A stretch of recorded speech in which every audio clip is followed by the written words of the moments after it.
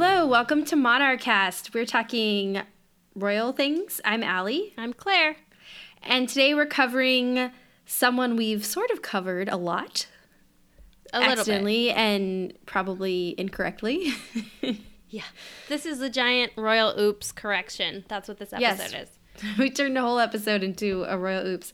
But we're talking about Charles V of Holy Roman Empire and Charles I of Spain. They are the same man. Yeah, he was Charles of several different kingdoms. Yes, this was probably the most crowned man in Europe in his day. Which was a problem, which we'll talk about. Yeah. But first, I think we've got some royal oops to cover from the last episode. I noticed probably 5 minutes in, I committed a pretty egregious one, calling Isabella's brother Enrique the Fourth, and he was in fact Enrique the Sixth. And I said that several times because I can't read Roman numerals. So you're fired. Yes, well, this is going to be a solo project from now on. No, yeah. I'm just kidding. If that were grounds for dismissal, we would not have a podcast. Nope, not at all. I have a little one too. I realized there's been several occasions where I've used the word dukedom. I meant duchy, obviously, except for Are they not the same thing? I don't know. Is dukedom actually a word? I mean, I was just talking about it, and then I was reading some stuff about Charles, and I was like, duchy. Oh, duchy. Yeah, that's the word I'm looking for. Dukedom is like if you're in line to the throne and you're a duke because they don't call you prince. Or does that actually? But then there's actually lands involved. So you know what? Duchy. I don't know the answer. I think the correct term is duchy. Well, does that depend on which country I think I was just totally incorrect in making up words. So, like, it's the Duchy of York? Yeah. It wouldn't be the dukedom? No. Like, are you sure duchy's not the French? It's duchy. I'm fairly certain. Can we certain. stop saying duchy? Yeah. Okay. Well, I will try to use the correct term, but I'm pretty sure it's like, not we've said dukedom. duchy so many times, it's like a reggae song in here. All right. I just wanted to throw that out there. Yeah. So that was the major egregious error that I made in the first 5 minutes of our last episode. But now let's get ready for some more oops. Yeah, we don't have any... Because they're going to happen. We don't really have any gossip, I don't think. No, I didn't read anything interesting this week. It's been a slow summer. I feel like everyone's in hiding. It's been hot. They're all on vacation. Yeah, it's been hot. Well, I mean, the Sussexes and the Clooneys are apparently new best friends, but who knows? I don't buy that. I don't think that that's worth talking about. All right. Well, as Allie mentioned, today we're going to talk about the Holy Roman Empire and Charles, who was Charles V as the Holy Roman Emperor. The reason we're bringing him up is he had several cameos in our series on Henry VIII. He was the nephew of Catherine of Aragon, the one-time fiancé of Mary I. He pops up on several occasions, and we also mentioned the fact that he really did next to nothing to help his niece Catherine when Henry was trying to get rid of her. So today we'll talk about who he was, what the Holy Roman Empire is, and why he was so busy in the rest of Europe to come to his niece's rescue. Why he was busy not helping. Yeah, he didn't have time for her. He really didn't. But first I want to talk about what the Holy Roman Empire is. And this is... Oh my God, I finally want to know the answer. I know. Well, it's a convoluted answer. So in the words of Voltaire, it's neither holy nor Roman nor an empire. And true. He's not wrong. So essentially the idea of the Holy Roman Empire, and we mentioned this last time, we talked about this briefly, whether or not it was connected to the Byzantine Empire. So the Byzantine Empire did grow out of the Roman Empire when we're talking about Caesar's Rome. Mm-hmm. But then it kind of fizzled away and was taken over by the Ottomans, I believe. Yes. And so... we covered that last time. This is kind of an offshoot, or this idea kind of grew out of the remains of the Byzantine Empire. And the idea is this Christian empire. Mm-hmm. But it's really not the same thing. So... I think a good way to categorize it, right, is like Rome in its day was like the center of, well, of the Western world, right? And as its power kind of started to crumble, you get these other centers that pop up. And it's like they change location based on who's in power and has strength. And also they morph and evolve with the religion as well, right? And I think that's what we see the course from Roman to Byzantine to Holy Roman. Does that make sense? Yep, in a nutshell. You are welcome to keep going with that if you'd like to. Nope. I want details now. All right. So essentially in the early Middle Ages, we're talking the year 800. Pope Leo III crowns King Charlemagne, who at the time was the king of the Franks, as the Holy Roman Emperor. And this takes place 3 centuries after the fall of the Roman Empire. So the Franks at this time, and Charlemagne, he had a pretty vast empire of his own. And the idea here is that they're solidifying his position. They're invoking the might of the Roman Empire. The memory of that was still pretty fresh in the minds of people in Western Europe. The holy portion of it reflects the idea that the Pope supports the emperor. The Catholic Church was heavily involved with the Holy Roman Empire and assisted in the creation of it. And then the Roman aspect is just intended to provide prestige. And of course, the term empire is somewhat aspirational, although at the time of Charlemagne, I think you could make the argument that he did preside over, if not a rather large kingdom, a small empire.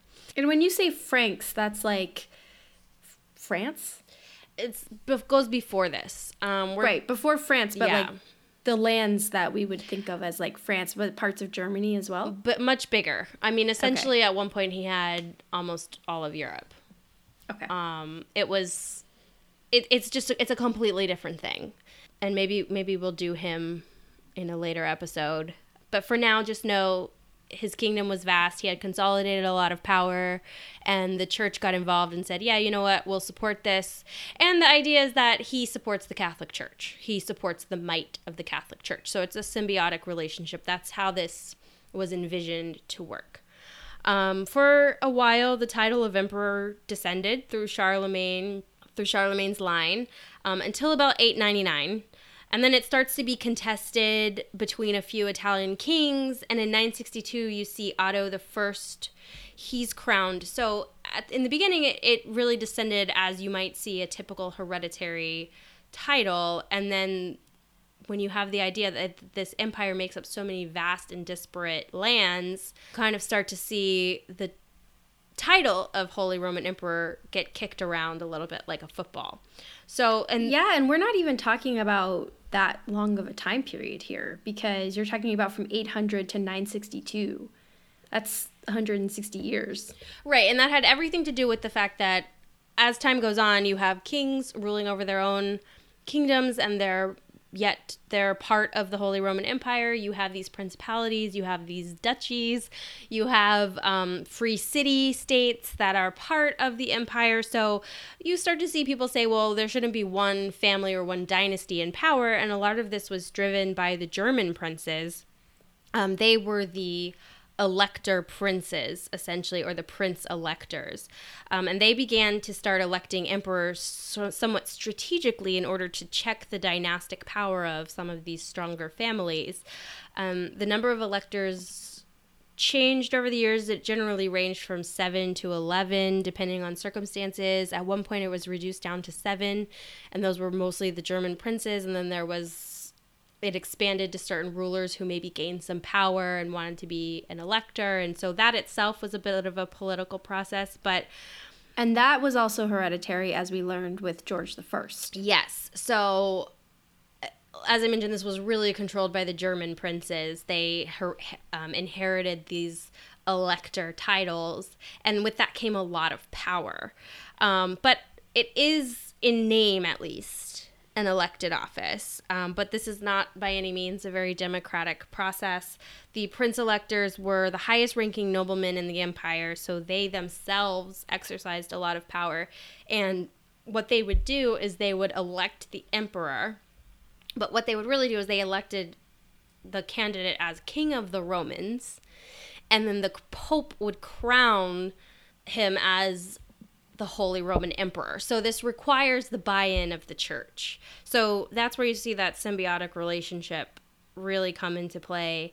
And they often achieve the title through bribery. We mentioned that a little bit last time. The idea was that you would maintain these family alliances by marriage. So the biggest example of that would be the Habsburgs. And, you might be familiar out there with the Habsburg jaw.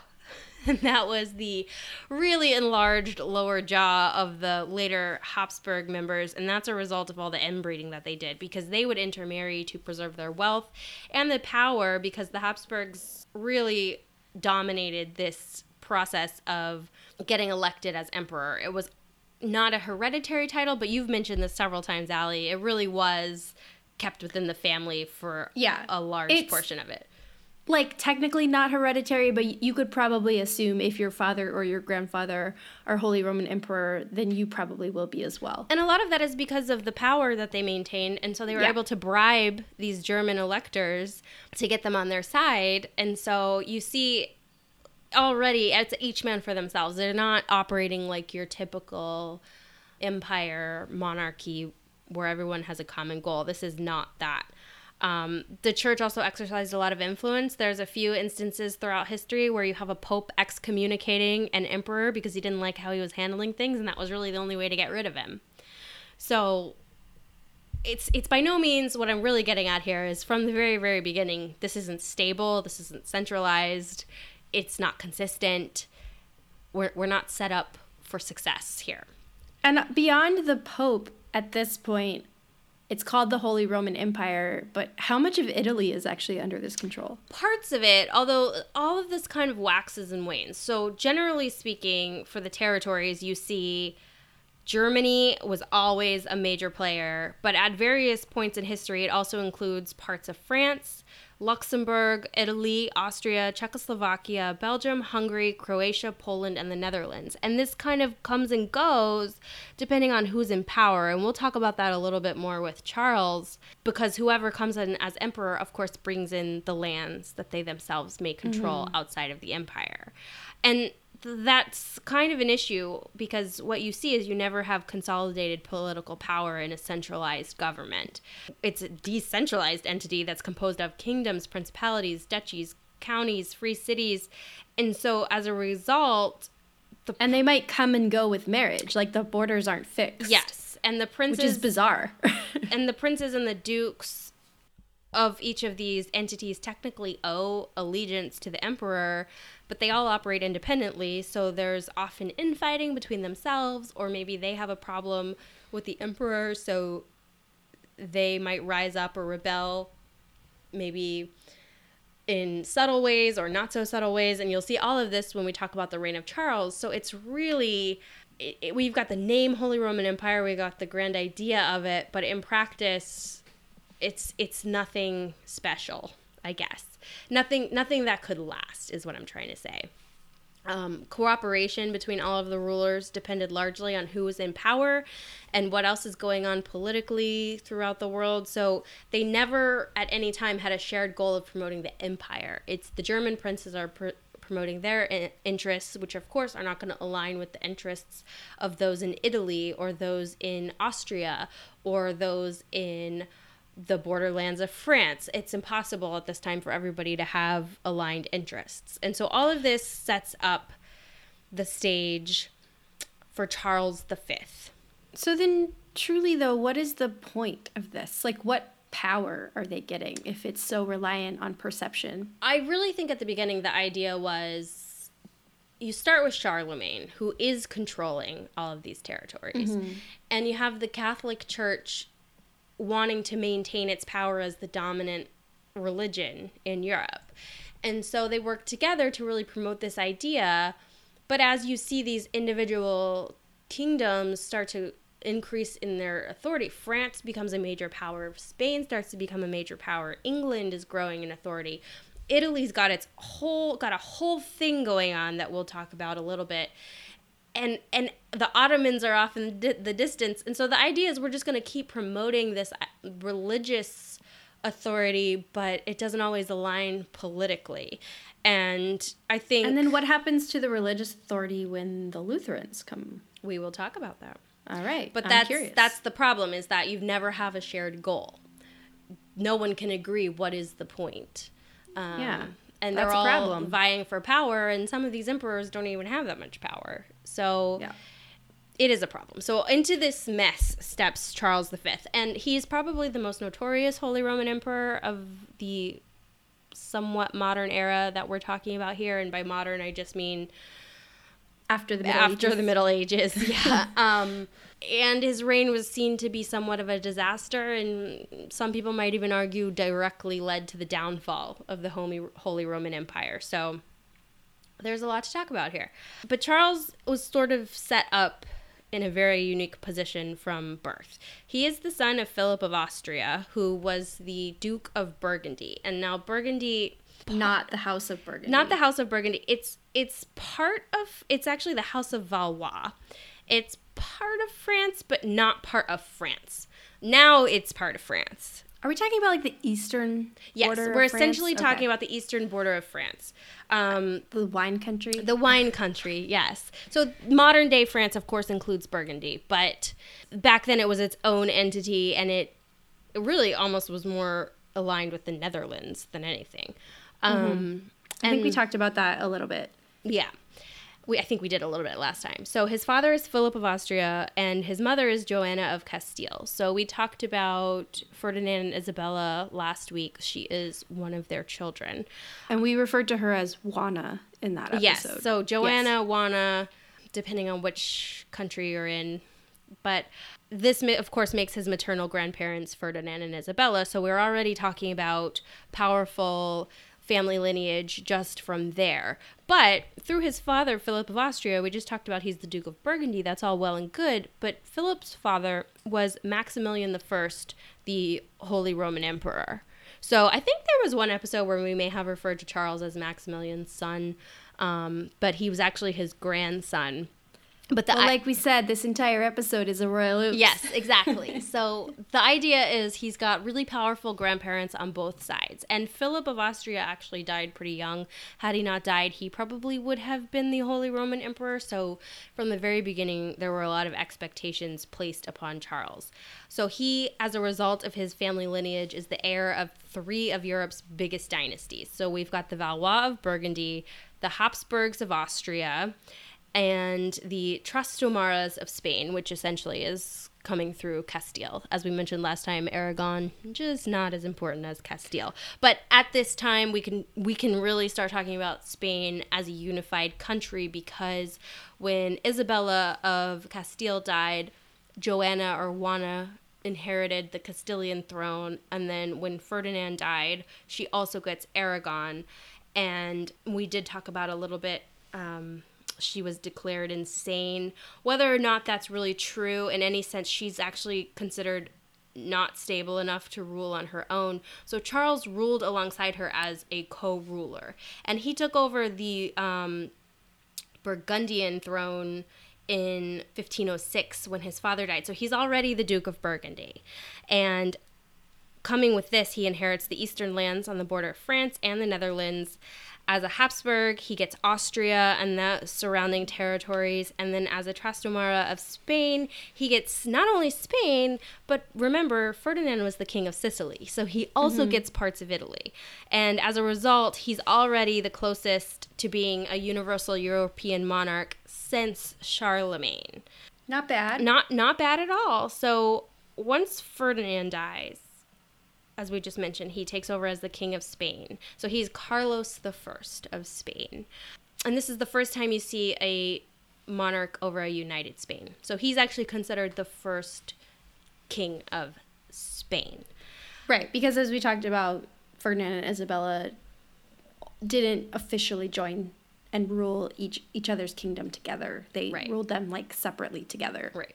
So he's pretty powerful, and let me just point out at this time, he's about 19.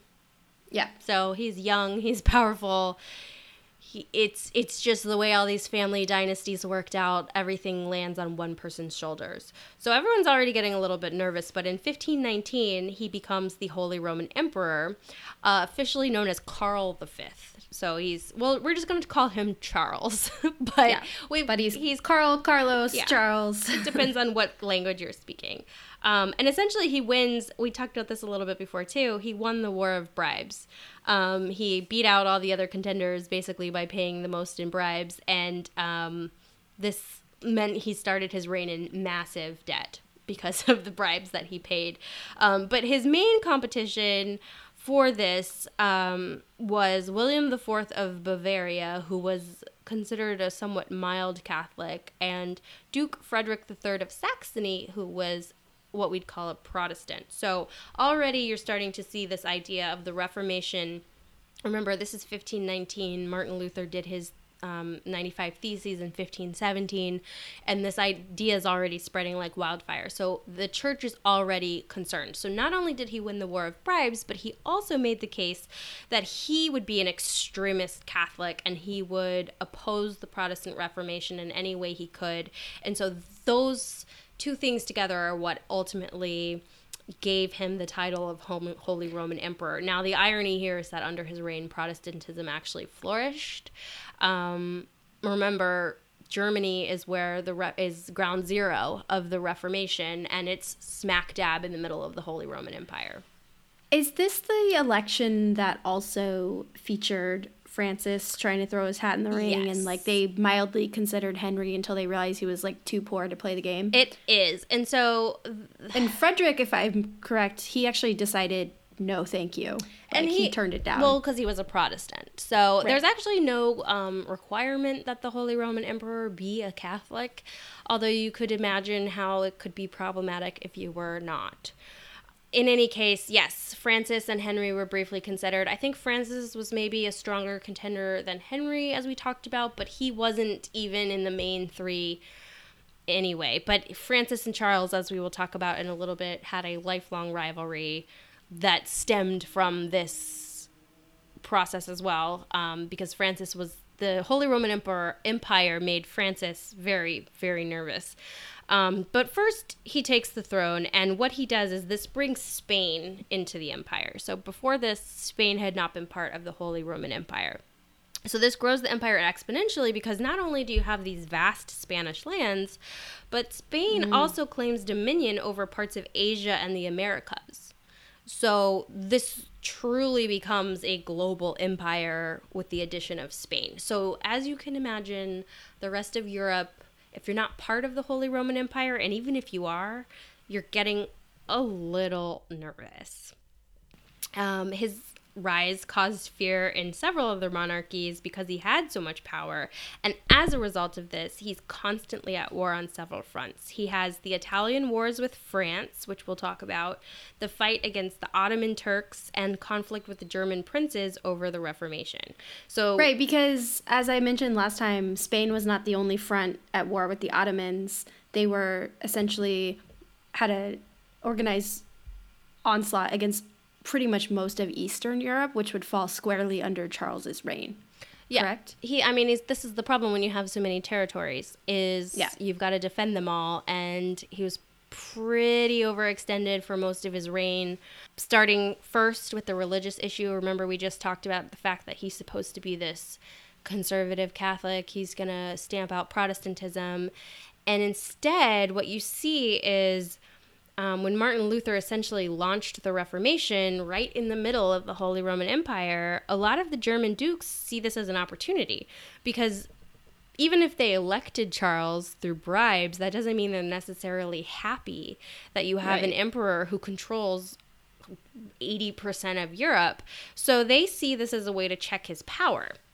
So they support the Reformation, and the empire becomes divided. So after several conflicts, Charles acquiesces and says, okay, fine, Protestantism is here to stay.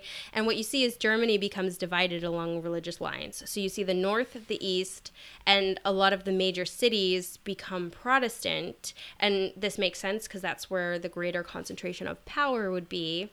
And then the south and the west remain Catholic. So already Charles's ascension has a fracturing effect inside the Holy Roman Empire, because these German princes, as we mentioned, the most powerful nobles within the empire, aren't thrilled with such a powerful emperor.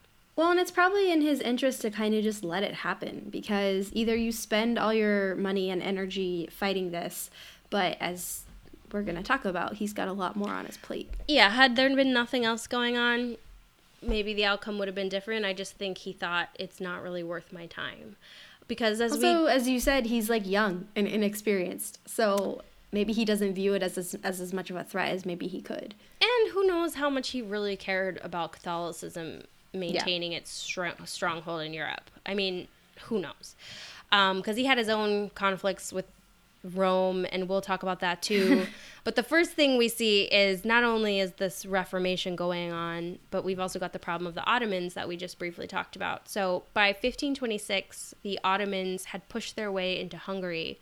And we're talking about the Ottoman Empire, the Ottoman Turks, really, not Christian. That's the problem, is this going back to this fear that Europe will fall to a non-Christian nation, empire.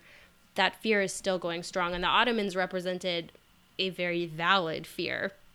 By 1529, they had laid siege to Vienna. So Charles's armies actually kept them from continuing on into Rome, but he never really had a decisive victory over the Ottoman Empire. He never really pushed them back out of Europe. And so essentially, they took over the Mediterranean, which caused a lot of headaches for his Spanish territories, because remember, Granada is right there.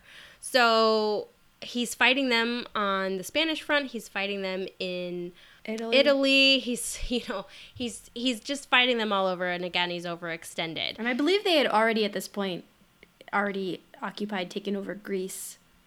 Yeah, as well. They're starting to really spread, and all they're really doing is keeping them at bay. They never drive them back. It's not like Ferdinand and Isabella driving the Muslims out of Spain. This is really... No, you're just keeping them from progressing further. Yeah. And so essentially throughout his entire reign, he's at war with the Ottomans. And he's never really able to defeat their own expansion into an empire. So this keeps him busy, but it's not really a win in his win column. And so as all of this is going on, you also have the problem with France. Now, we just talked about this a little bit, but Francis I was a consistent nemesis for Charles. France is essentially in the middle of a Habsburg sandwich. So you've got Spain over here, you've got Austria over here, you've got Italy down here.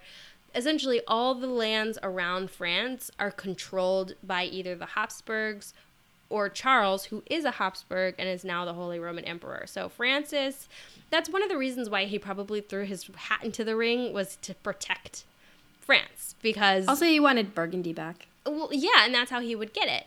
But yeah, this idea of Charles becoming the Holy Roman Emperor made him extremely nervous. And it's funny because I read something that said that he actually considered Charles to be his subject because Burgundy was in France, and it was a sort of a contested territory, but the French considered it to be part of France. And so Francis was like, well, Charles, you're the Duke of Burgundy, so technically I'm in charge of you.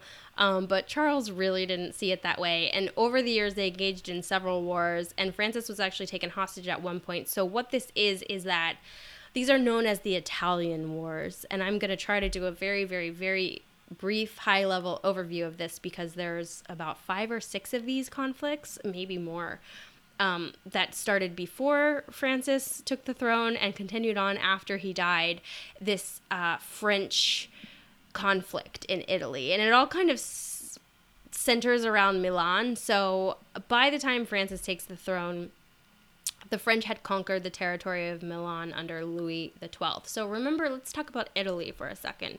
Italy is not one consolidated nation at this point. You've got Sicily, you've got essentially the city-states. So remember, we've got the Vatican in Rome, but we've got the Medicis running Florence. You've got Venice, who is kind of a power here. So all through Italy... And Naples, yes, exactly. So all through Italy, you've got a lot of powerful city-states but they're all kind of controlled by different countries, not just the Italians. And the idea of the Italians isn't even really a thing. So, as I just mentioned, France had conquered the territory of Milan, and around that time, Pope Julius had become concerned because the Venetians are starting to increase their territory. So he forms an alliance with France, Spain, and the Holy Roman Empire to fight them. So what happens is the alliance between Louis of France and the Pope starts to break down, and the Pope actually switches sides and fights with the Venetians against France. When he does this, he also brings in England, Spain, and the Empire to his side. So when Louis dies, Francis continues the war, and by the time Charles takes over as emperor, there's a lot of bad blood between France and the Habsburgs, and this conflict is just ongoing. So then you have Pope Leo X, who supported Francis's candidacy for emperor because he's concerned about this consolidated power of Charles. And it's not just that he controls so much of Europe, it's specifically because Charles controls Naples, which is only 40 miles from the Vatican. So the Pope, he's really concerned. And you have to, at this time, the Pope really did operate as the ruler of this part of Italy. They have armies, they have... It's not like nowadays where you just kind of have the Pope sitting in the Vatican and he's blessing people and, you know, there's no real, like, political power. Back then, that wasn't the case. But even Pope Leo eventually switches sides, leaving Francis on his own. So France eventually lost Milan, and Francis was captured by Charles. And to get him back, the French actually tried to ally with the Ottomans. So this is all interrelated, and you can see why Charles was so busy during his reign. But this conflict continues with France after the death of Francis. And we might talk about a little bit more of this more specifically when we talk about Francis. But he's just a constant thorn in Charles's side. And so all of this kind of culminates in 1555. Paul IV is now Pope. And during this time period, we have a string of popes because they kept getting elected and dying, and so there's a lot of them. But by the time you get to Paul IV, he's essentially on the side of France. So the idea that Charles could unite the empire and really consolidate the power in Europe and take over all these territories essentially dies with the Pope once again moving to the side of France. And that's basically... Well, because you kind of touched on this, but the important thing to remember, and I briefly covered some of this, I think, last time, is the Pope is not, at this point in time, necessarily elected based on his credentials as a religious man. I mean, these cardinals are granted cardinalships and bishoprics and, you know, whatever, basically because of what family they belong to, who they are. These might not even necessarily be devout men. So these powerful families are essentially paying their way into the papacy. And people are going along with it because, you know, you make alliances and get yourself power. And so you're talking about, like, Charles's allyship is dying out, right? Yeah, and that's, I think, the general idea here is that depending on what's going on politically elsewhere in the world, the loyalties really do wax and wane. And so he never gets a real grip on power as the emperor.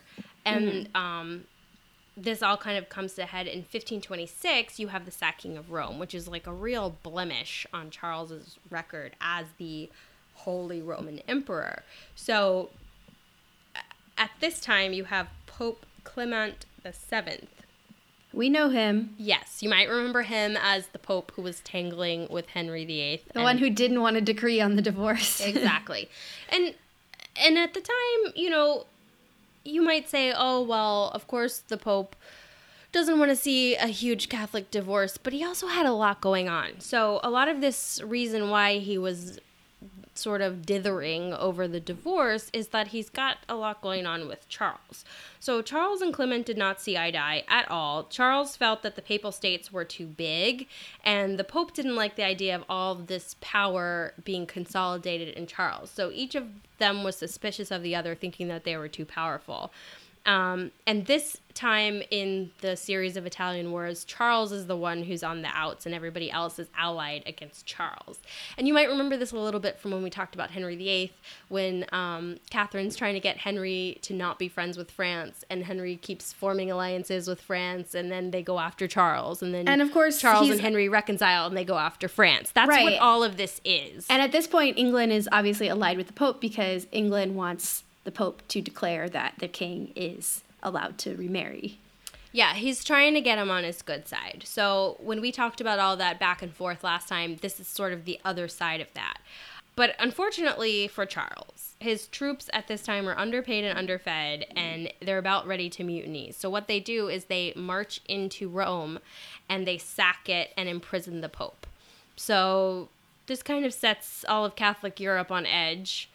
Even though at this time Charles controls much of Italy by 1530 with the sacking of Rome, he doesn't have a great reputation. He's way overextended, and these conflicts with Italy just continue on for years. They just drain him of resources.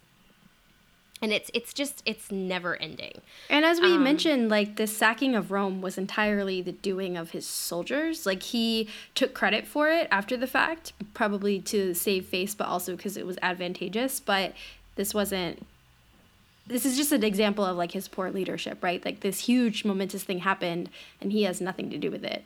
Yeah, and it doesn't end the conflict in Italy. They just keep going. And the problem is that Italy, as we mentioned, they're fighting amongst themselves. And then you get all of these other kingdoms getting involved because they have their own power and their own interests.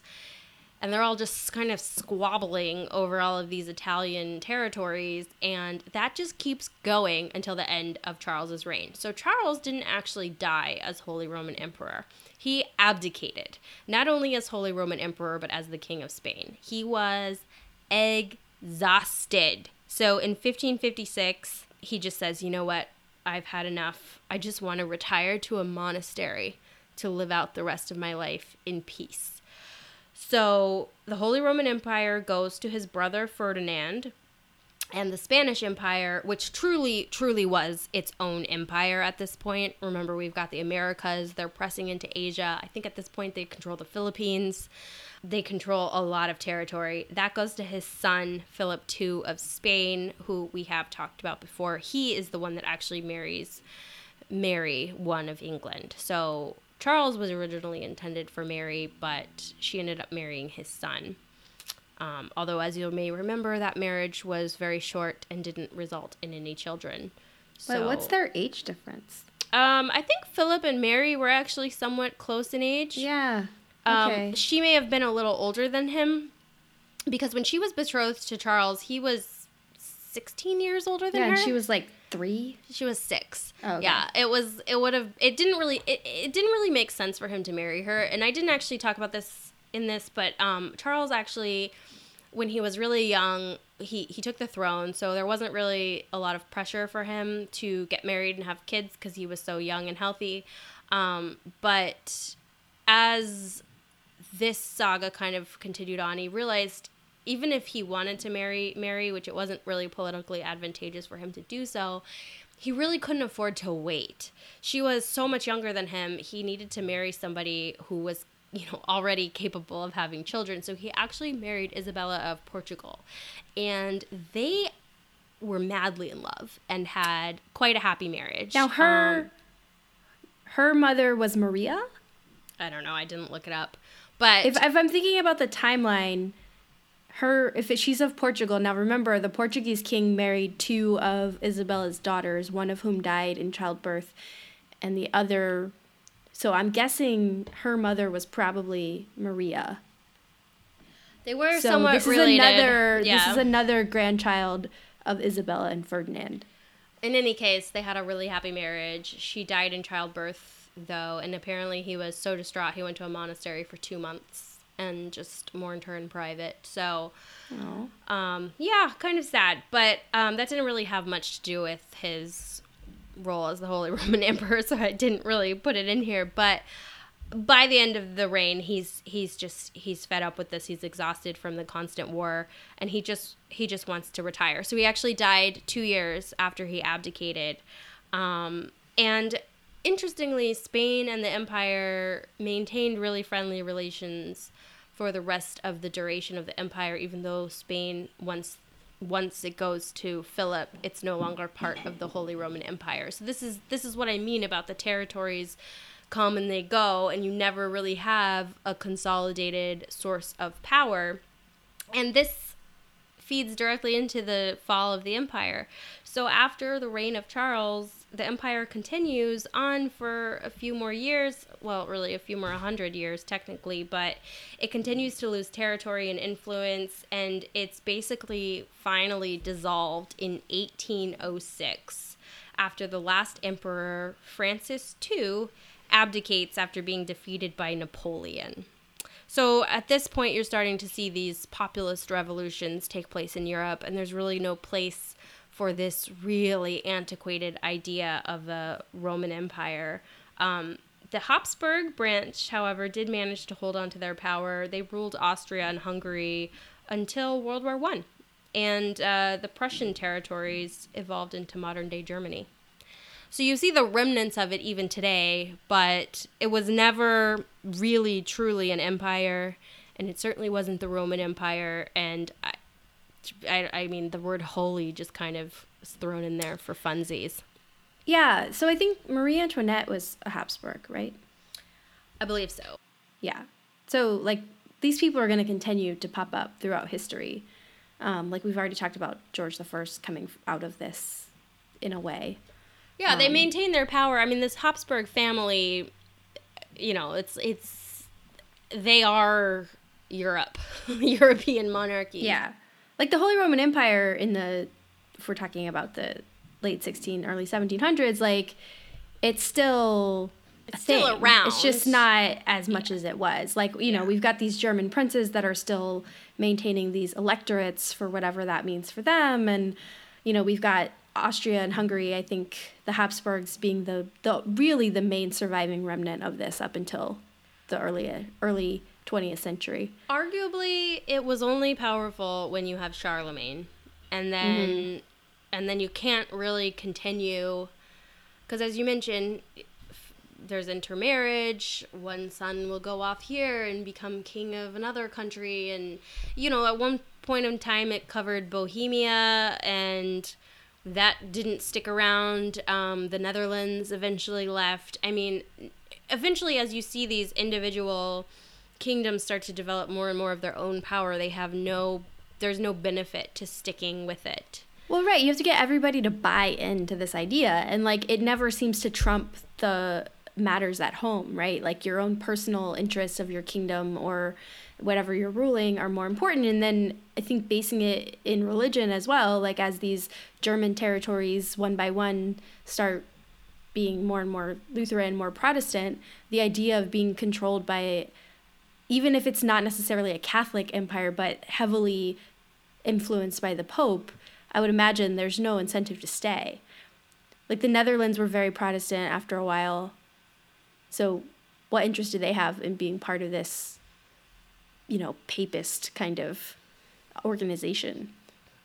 I mean, there isn't any. And it was essentially a failure from the beginning. And like you just said it, there's no buy-in. No one has a reason to stick with it. And I mean, it's not like we're talking about a German empire that expanded. No.